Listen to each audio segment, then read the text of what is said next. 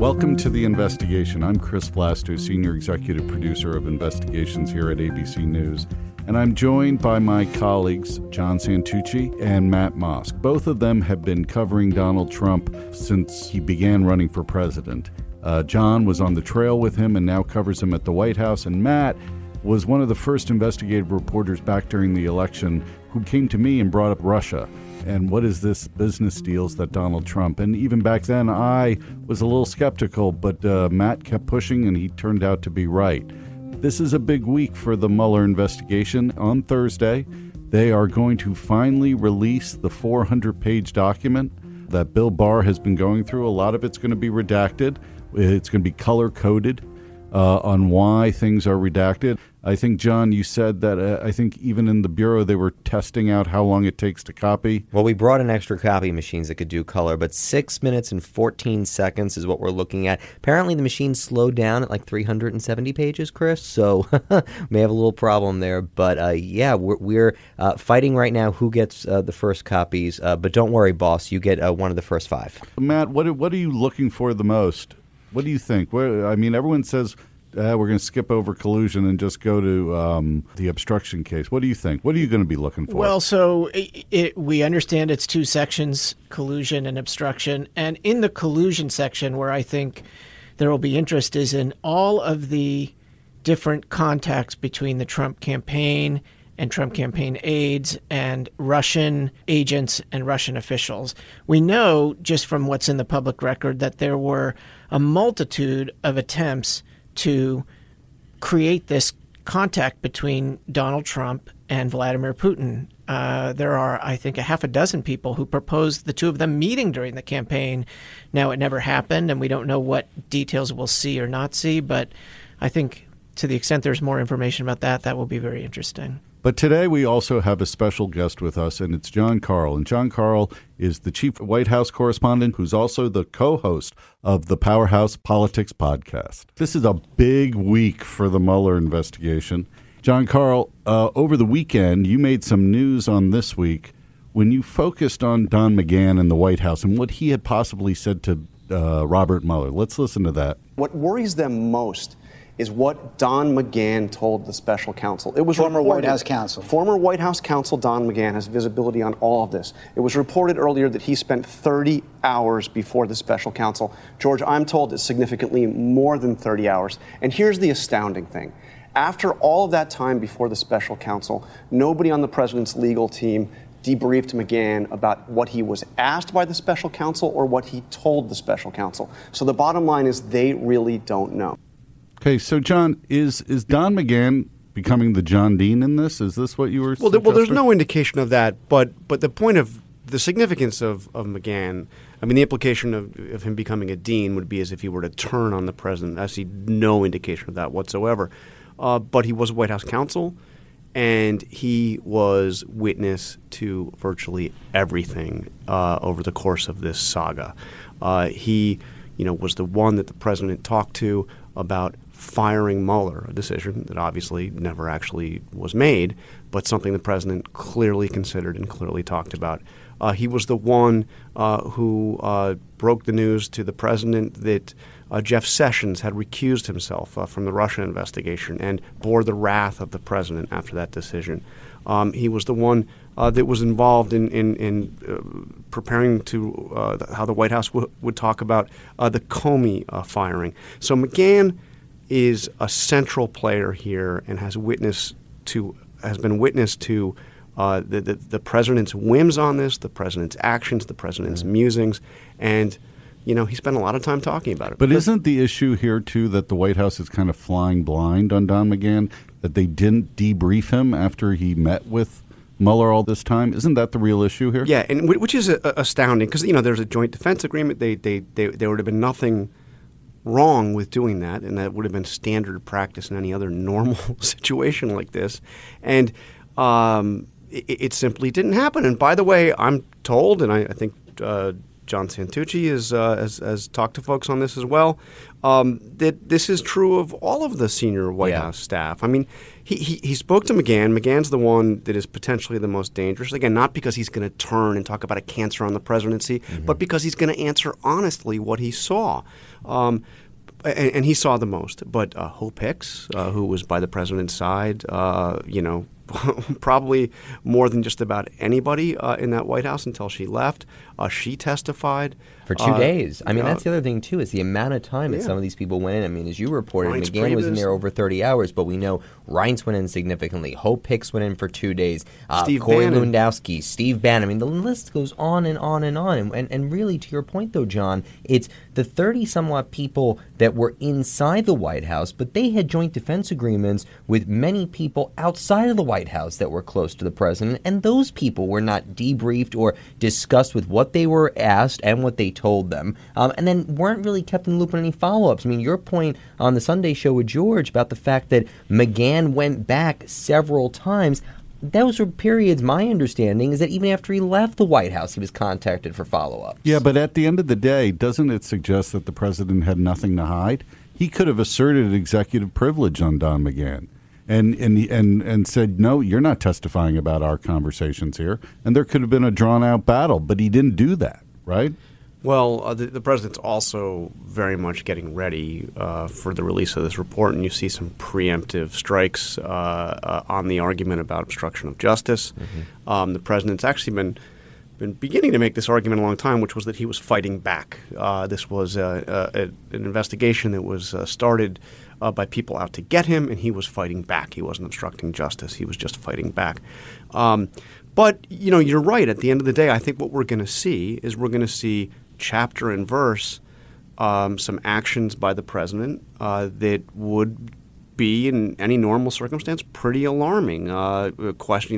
Raising questions about his respect for the independence of the Department of Justice, for the judicial, for the whole process here. But when it all is said and done, Mueller completed his investigation.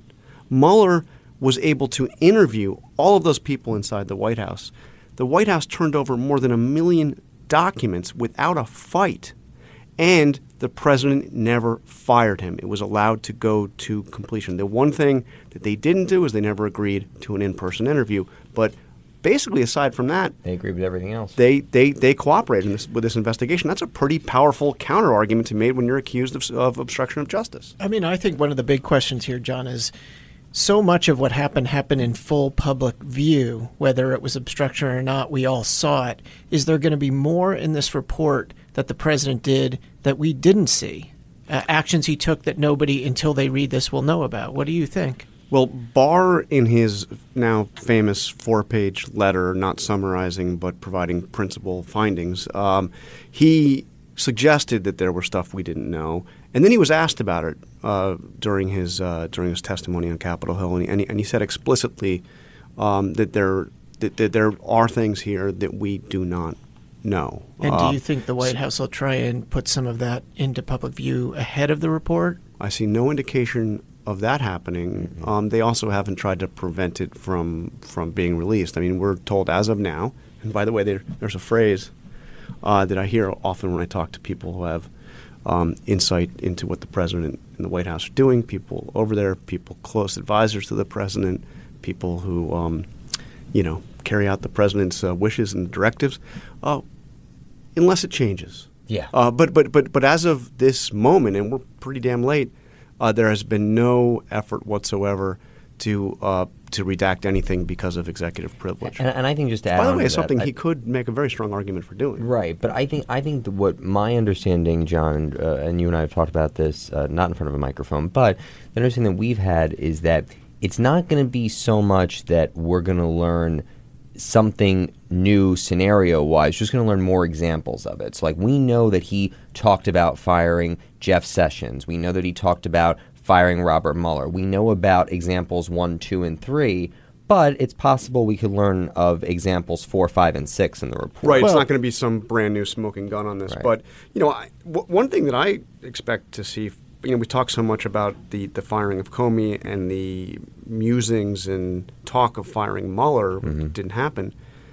But I think the hours around the recusal, the Sessions recusal, I expect to be reading and maybe learning a little bit. Well, but that's what I was going to ask you, though, because one of the things that you mentioned there is about, going back to Don McGahn for a hot second, you talked about how, he's not looking to turn on the president. But one of the things we've now learned about Don McGahn is that he was infamous for his memos, sort of these, I would call them the CYA memos, right? So he goes into these interactions with the president and others. He comes out, he writes debriefing notes, and then we already know he's written one around the firing efforts of Mueller. He's written them about Sessions. He's even done them on security clearances related to Jared Kushner and Ivanka Trump.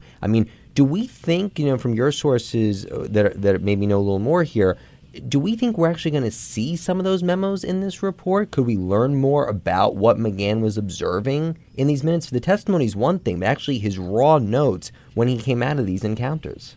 I don't have a definitive answer on that, but I know this is something that people close to the president are concerned about. It gets to, again, the documents that were turned over. When Ty Cobb was running point on this in the White House counsel's office, and his philosophy on the investigation, on dealing with the investigation, was full cooperation will cause the investigation to end sooner. The president has nothing to hide. We fully cooperate. We get this cloud lifted and move on. Well, a lot of the people currently advising the president on this think that this was a colossal mistake, and one of the concerns is that what you're talking about is memos from McGahn. I would say are at the top of the list of things that are concerned about in terms of the documents. Except I always say, but one mystery that I really want answered on Thursday is Mike Flynn cooperated, made a deal with Mueller. So when you make a deal, you have to give something to get something. We still don't know what he told them. He had to tell them something. It seems like Mike Flynn's visibility in all of this is much more about communication with Russia, strategy, regards to Russia and sanctions, things along those lines that maybe are separate from the obstruction piece and more akin to the collusion piece. And we know from the summary, or we believe from the summary, that those details didn't lead to anything substantive. So they gave him a deal even though it didn't pan out. Okay. Well, I don't know. I think you raise a great question, and I'd love to know the answer. By the way, on the collusion thing, here's the problem for the White House, just from a political standpoint with this, is the good news is all out. The good news is all out. The top line conclusion, that the central focus of the investigation, did the Trump campaign, anybody on the Trump campaign, the president or any of his people, cooperate, conspire with the Russians on the hacks or on the social media campaign, etc.? And the answer to that is no. But there's going to be a lot written about that in this report, and I think what you're going to see is chapter and verse, a heck of a lot of contact between people in the Trump orbit. But this is really where the next fight is coming, right? Because these are the names that are likely, many of them, to be redacted. And the Democrats aren't going to stand by idly and allow that, right? This is... First of all, it's going to raise all kinds of questions, and some people will never believe the ultimate finding that there wasn't a conspiracy here. But I think another thing that will be argued, and perhaps forcefully, is that with all of this smoke, this was an investigation that damn well had to happen. So the idea that this was some illegal investigation started because people wanted to get at Donald Trump, insurance policy, et cetera, we're going to see a lot of suspicious activity that Mueller tracked down and ultimately concluded did not add up to actual collusion on the Russian interference campaign. Well, let's just talk about the president for a second, because obviously we've seen the tweets for the last nearly 2 years now, witch hunt, hoax, and fake investigation. He was asked just the last couple of days in the Oval Office about his thoughts on the Mueller report, if he was worried about it. Let's take a listen to that. Mr. President, on the Mueller report, are you concerned that Barr said that he's not going to redact that report to protect your reputation? No, I'm not concerned about anything because, frankly, there was no collusion and there was no obstruction. And we never did anything wrong. The people that did something wrong were the other side, the dirty cops and a lot of the problems that were caused. It's a disgrace what happened. And again, it should never happen to a president again. You're just lucky I happen to be the president because A lot of other presidents would have reacted much differently than I reacted. You're very lucky I was the president during the scam, during the Russian hoax, as I call it. So, no, I'm not concerned at all. The bottom line, the result is no collusion, no obstruction, and that's the way it is. And I know a lot of people were very disappointed, but they knew the real answer. You know, when the Democrats go behind the scenes and they go into a room backstage and they sit and they talk, they laugh because they know it's all a big scam, a big hoax.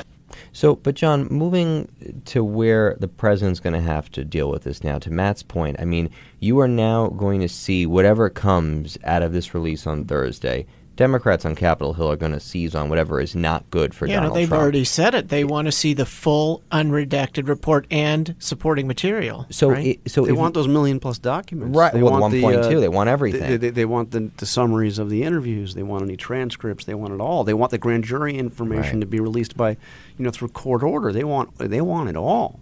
So how do they start that fight, and how does the White House prepare for that? Because they've got a very JV team over at the White House. The White House counsel's only been there for a little bit. He has staffed up Pat Cipollone, but they don't have, as Dave Bossie said to us a couple weeks ago on this podcast, said they don't really have the infrastructure yet to deal with a full Capitol Hill investigation. Yeah, I don't know, and here could be a time to take a step back and talk about what Barr has done, because he's been vilified in this process. He's been roundly criticized by Democrats and the president's critics. But I don't think I think that it's important to think about what Barr is actually doing here. And true, it's under intense political pressure and everything else. But there is no requirement that any of this be made public. And in fact, there's no real precedent. Correct me if I'm wrong, guys. There's no real precedent for an investigation like this from a special counsel. Again, we're not talking about an independent counsel. This is not Ken Starr. For an investigation like this to release this material.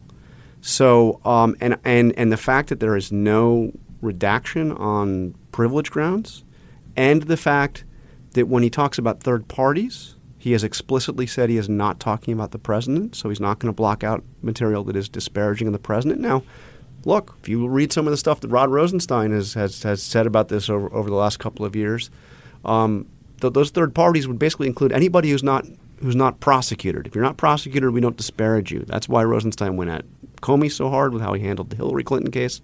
So Barr's leaning really far forward here, and in ways that are going to bite the White House. I mean, in ways that are going to not look so good for the president. So I don't know. I think we have to kind of see how this plays out and see how aggressive the Democrats are actually going to be in fighting. Are they going to, I mean, look, there are people that are never going to be satisfied with anything besides full and total release. But, we're going to see the redactions. We're going to see the reasons for the redactions. And I think we'll get a pretty quick sense about whether or not there was really anything that was done here to protect the president.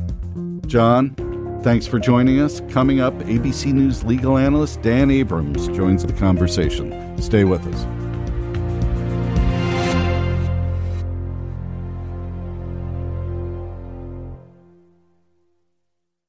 Welcome back to The Investigation. I'm Chris Blasto, and I'm here with John Santucci and Matt Mosk, who are the lead investigative reporters on the Mueller investigation here at ABC News. We are now joined by our legal analyst, Dan Abrams, who can break down legal arguments better than anyone I know. Dan, so the Mueller report is coming out on Thursday, and in it we know there are going to be redactions, color-coded redactions in 4 different areas. Do you think the Democrats have a case in trying to get that unredacted? Look, first of all, we're going to have to see how much is redacted. I think while as a legal matter, that isn't the question per se, right, which is exactly what was redacted. I think that the argument, because this is going to end up being a quasi-political argument, becomes weaker or stronger depending on the extent of the redactions. If the redactions are truly, sort of overwhelming, and it really feels like you don't get a sense of major portions of the report, I think that Barr is going to have to figure out a way, and he's even said this, right, that he's willing to think about ways to work with Congress. If the redactions are much more minor, it's going to be a tougher argument. So, do I think that they'll get the entire report unredacted? No. Do I think that they'll be able? Do I think we will leave the Mueller report with a fair sense at some point of all of the major findings and reasoning behind it? Yes. But isn't the law on Barr's side? Isn't the law? I mean, listen, we don't find out grand jury information. We don't want to disparage people unfairly. Aren't these all reasonable arguments? The disparage unfairly argument is actually one that I think is not particularly strong. I don't think that that's a significant argument. Why? Because this is different. Because this is not just a typical federal prosecution. I mean, you can't just take the DOJ guidelines and say it applies to a special counsel. Because if you did that, there's no reason to have a special counsel. Because then basically the attorney general's making all the decisions anyway. And the attorney general is just going to apply the same standards, et cetera. There's a reason you get a special counsel, and it's because you feel you need an independent person to come in and examine a set of facts, et cetera. So this idea that a third party look my point is the third party can't be President Trump. That's my point. Is that it can't be that if the reasoning, and I'm confident that one of the reasons that Mueller will have given for not making a decision on obstruction of justice is going to be that a sitting president can't be indicted. It can't be then also, if that's the case, that you can't even effectively talk about the person you were investigating because there's concern about third-party concerns. Now, grand jury is a different issue. There are concerns. There are ways to get around grand jury. I'm more concerned about classified information, right? That to me is the two strongest arguments to me are classified information and information about ongoing investigations. Those two are stronger to me than the other two. We've seen reporting already, Dan, that the Mueller team prepared summaries of both sections that were intended to be made public. Should we expect to see those in full? I would certainly hope so. I mean, I would think that was the reason that they did it. I mean, look, this is where we get into this balance between what is the Attorney General's role versus what was Robert Mueller's role. Yes, according to the special counsel regulations, it is really up to the Attorney General as to whether to make it public, how much to make public, etc. I think that's pretty clear, and that definitely puts it on his side as a sort of technical legal matter. But I think he'd have some real explaining to do if he can't explain why he can't release the summary. Meaning, if the summaries aren't released because it's possible that they say bad things about third parties that were not quote unquote indicted, I think that's a real problem.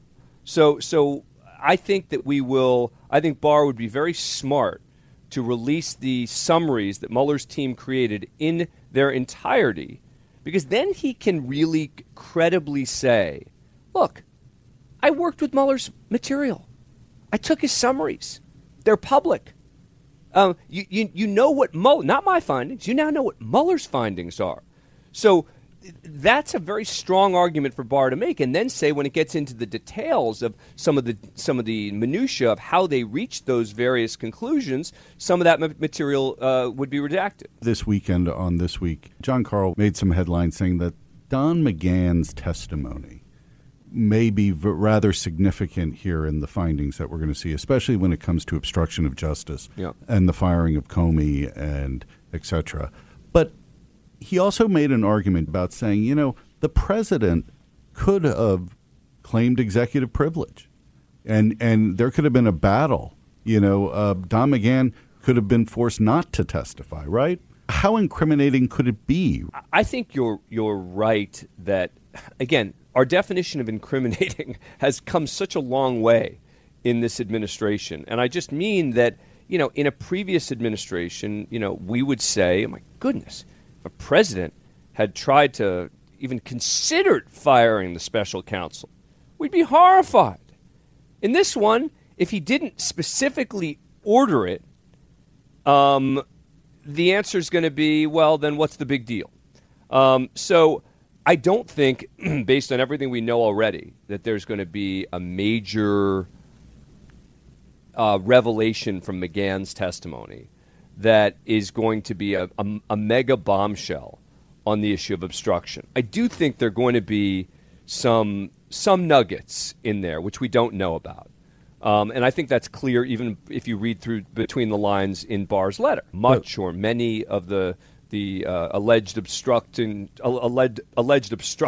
were public. And of course, Barr's point is that he doesn't think that they're obstructions. You know, I have my own little obsession with Michael Flynn. And I've said to myself, what did he have to give to get a deal? He spent 17 hours with them. Yep. You know, could there be a conversation? Maybe this is kind of a conversation that could happen that, you know, Donald Trump said to Mike Flynn, don't worry, I'm going to get rid of Comey, or this investigation's going to go away. You know, on its face, that's could be obstruction, right? But again, you know, this is the ultimate question, right? Is that obstruction? I don't know. It depends. Some people say the president can effectively do whatever he wants when it comes to hiring, firing, ending, beginning, and as a result, none of it would matter. But yes, I think that if that's what he was saying or doing, that would be obstructionist. Look, and I think you're right to be focusing on Flynn, by the way. This is going to be, you know, because Mueller didn't, quote unquote, make a typical prosecutorial judgment here, and Barr did, and Mueller says it doesn't exonerate him. You know, you do get a sort of a sense of the broad lanes here. And the lanes are going to be, there's going to be some bad stuff for Trump in here. There's going to be material which suggests that he obstructed the investigation. And if it had been anybody else, it probably would have been criminal. I mean, I feel confident saying that. It has to be. And it has to be that Mueller decided that he wasn't going to make a final conclusion, in part because the president can't be indicted. Well, but then that's the question, though, Dan. So, I mean, if that's the rationale at the end of the day, is it something that when Donald Trump leaves office, he could be facing charges? In theory, but I don't think there's going to be an appetite for...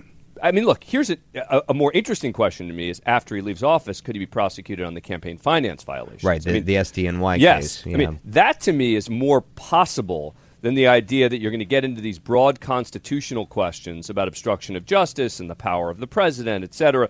I mean, those are sort of more tougher macro calls than is the more micro legal question of the campaign finance. And when you look at the Cohn plea agreement and the supporting material, it's clear that the prosecutors believe Michael Cohn that Trump ordered him to do it. Well, and the other part of that one too, Dan, is that when we finally saw the search warrants that were released, the only part of it that was still redacted was related to the campaign finance violations and Individual One. But the other thing I was curious for your take on is that you're seeing Mueller close up shop, but you're seeing individuals that Mueller made deals with that have still not been sentenced. Michael Flynn is still out there. Yeah. Rick Gates is still out there. Does it surprise you to see that as Bob Mueller's closing up shop, his reports in, we know that he's winding down staffing in his office and they're suddenly not going to be showing up there anymore, that the individuals that he found helpful and others found helpful are still kind of in limbo here? Absolutely. I mean, what were they cooperating about? I mean, right. What was the deal for? Why did we have to delay Michael Flynn's sentencing? We now move into the political realm, right? Because defining high crimes and misdemeanors is something that is up to the Congress. I don't think it's a realistic impeachable offense in this environment, meaning I think there are going to be people who could make a very compelling argument that in any other administration we would say that this could be impeachment. I think it is fair to say that in this administration there is no way that in and of itself will be deemed to be impeachable. Coming full circle, I mean, does that give House Democrats, does that give the chairman, Chairman Nadler, justification to see the unredacted report, to see the ancillary material in order to make his own determination about impeachment? It should, if you view it from a sort of, the 30,000-foot view. It should in the sense that if the special counsel, if everyone was sort of in agreement going into this, that the special counsel can't indict a sitting president, and he was investigating a sitting president, then it must be sort of as a practical matter that the investigation gets turned over to Congress. And yet, as a technical legal matter, it's not that simple. And it really does, it seems, again, as I read the special counsel regulations, rest in Barr's hands more. There's nothing as a legal matter that says the special counsel's report is for Congress. And that's something, by the way, that I think that they should change, is when they got into this business of trying to avoid another independent counsel and making the special counsel more accountable to the Attorney General. And is the question that because Barr said it's not enough to prosecute, and he didn't even use the presidential standard, right? He said, in completely apart from the question of whether but what does that mean coming from him, right? Meaning if he's saying you can't be indicted, then he's basically just saying, look, he's basically echoing his memo that he sent before he became Attorney General, in effect saying that a president almost can't obstruct justice. There's really almost no way. That he's allowed to fire and do anything he wants. Do anything he wants, that's the power of the executive, that the reasoning doesn't matter, etc. And so he basically echoed that. What's surprising to me is that Rod Rosenstein joined in that legal assessment. Again, not a factual question per se. Well, we can't wait to see what's going to happen Thursday, and we may need you back on our podcast. Yes, well, I'm happy to do it. Thank you. See you guys. That's it for us today. Please be sure to hit subscribe and leave us a rating. Thanks to our producers, Trevor Hastings and Caitlin Fulmer. And as we count down to the release of the Mueller report set for this Thursday, watch out for a special bonus episode to drop as soon as we have the special counsel's report in hand. Thanks for listening, and we'll be back later this week for a special episode of The Investigation.